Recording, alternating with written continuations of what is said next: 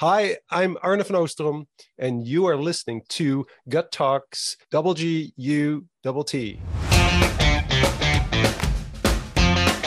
Hi everyone, I'm Maria, and welcome to Season 3 of Gut Talks WGUTT, a podcast about business, design, and gut feelings. I started Gut Talks a couple of years ago to educate, spread some karma on the board, connect, reconnect, or learn from awesome entrepreneurs, industry leaders, and investors.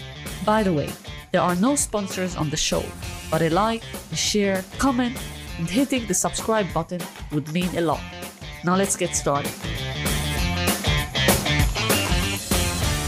This is the next episode of our segment with Arne van Oostrom, where we talk about how he designed his own career path in design thinking and beyond.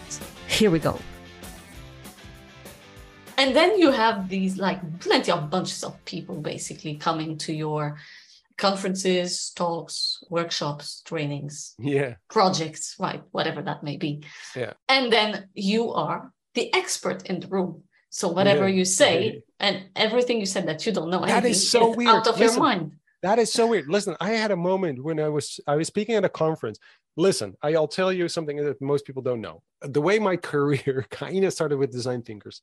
So I left my agency, that was a communication design agency. I was the creative director, and I was fed up with sort of being the last in the sort of process of getting a product to market or a message out to the public. So the company would come up with a solution, an idea, and then the designers would kind of put a nice ribbon around it, or, do the aesthetics, basically, just a really superficial stuff. And I was really fed up because I thought, first of all, it's totally not meaningful. And I think I can add value in the beginning of the process when there's still problems. So I kind of, I left my company, some other reasons, some disagreements and stuff. And I'm going to start my own company with design thinkers. And nobody knew what that was. And I gave my own kind of interpretation. And we were going to do service design because that kind of just started bubbling to the surface, which is really interesting. But nobody knew who I was. Nobody knew in the sort of this kind of space of innovation and creativity. And I had no clue how to get sort of on a stage and to start talking about what I do. But Twitter started happening in 2006, 7-ish, I think. And then, so that was my kind of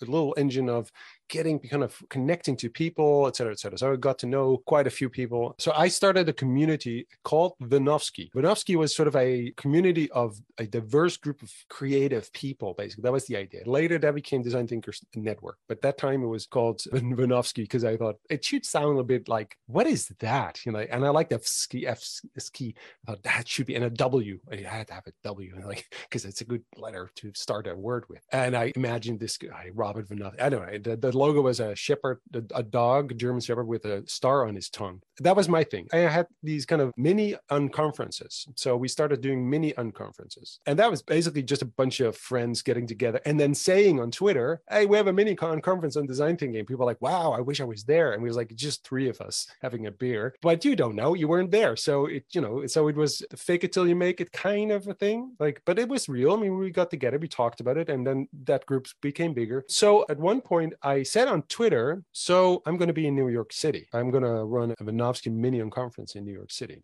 because I knew that if you want to be sort of a name in anything, you have to if you then people know you in New York City. In the Netherlands, this is the way. If you've done anything in New York City, like, oh, you've been in New York City, you must be really cool, right? It's very dumb, but I thought that's how it works. So someone I knew on Twitter from Parsons New School said, oh, we're going to have a session on the future of Parsons New School design curriculum, strategic design. When are you going to be in New York City? I said, when is the session? He said, well, it's in February or something. I said, well, isn't that a coincidence? It's exactly when I'm going to be in New York City. So I booked the tickets. And I love it. And I went to New York City. Cameron is, if you're listening, I don't think he knew this. Cameron, I hope you're listening to this. Yeah, Cameron Tonkinways.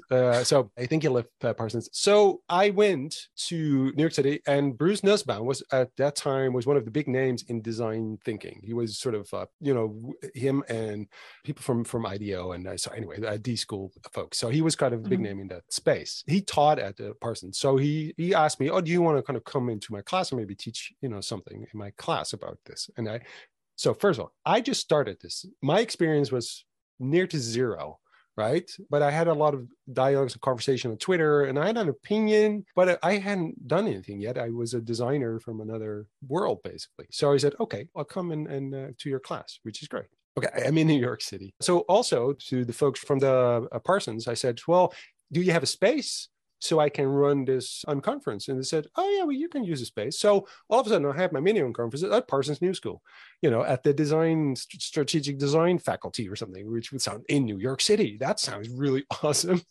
like, wow, that's really cool. I thought that's already cool. I went there. It was a snowstorm, a blizzard.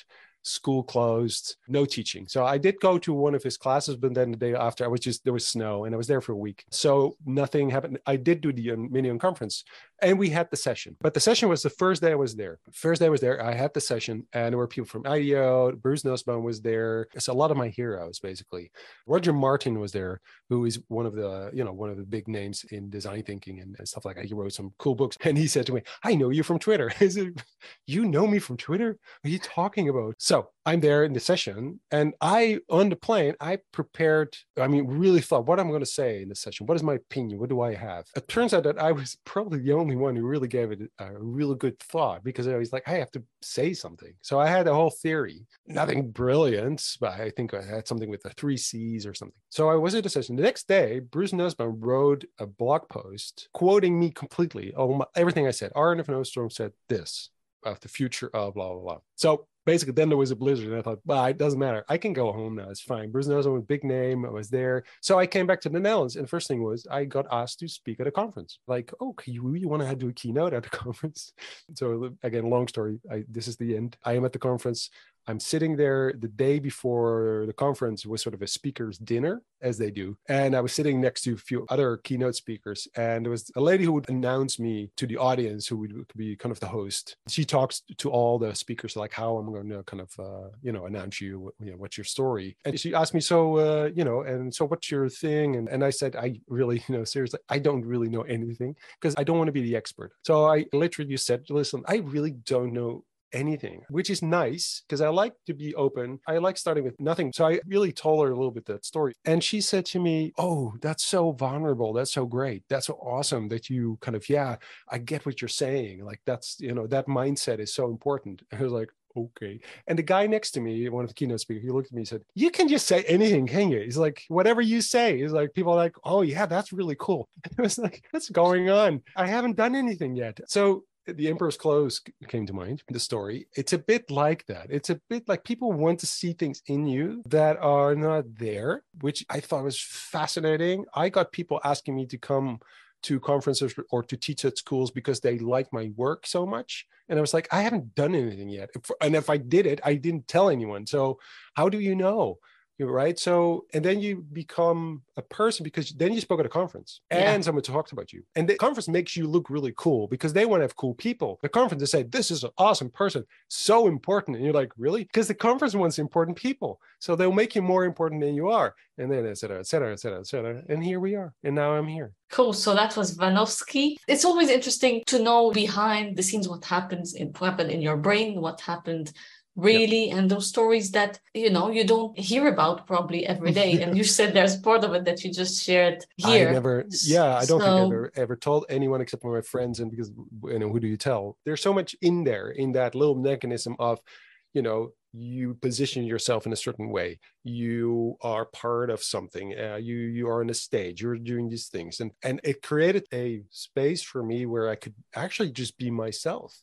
And be genuine. I mean, when I say I don't, I'm insecure, and I actually turn into something that I think it's really important, that you can be yourself. And if you're nervous, you're nervous. If you don't know what you're doing, say that you don't know what you're doing. Why pretend to be someone else? And that turned out to be something that people say, wow, that's so cool. It's like, oh, really? Because to me, it was a bit of like, okay, but I couldn't do anything else because I was so used to being an outsider. I was so comfortable with being the school dropout. And I've never been asked to be the expert in anything. So, now I'm the anti-expert. It starts with the gut. It ends with the gut. It's in your gut. Gut Talks. Thanks for listening. Subscribe, share, or like to get notified about the upcoming episodes of this segment and upcoming segments.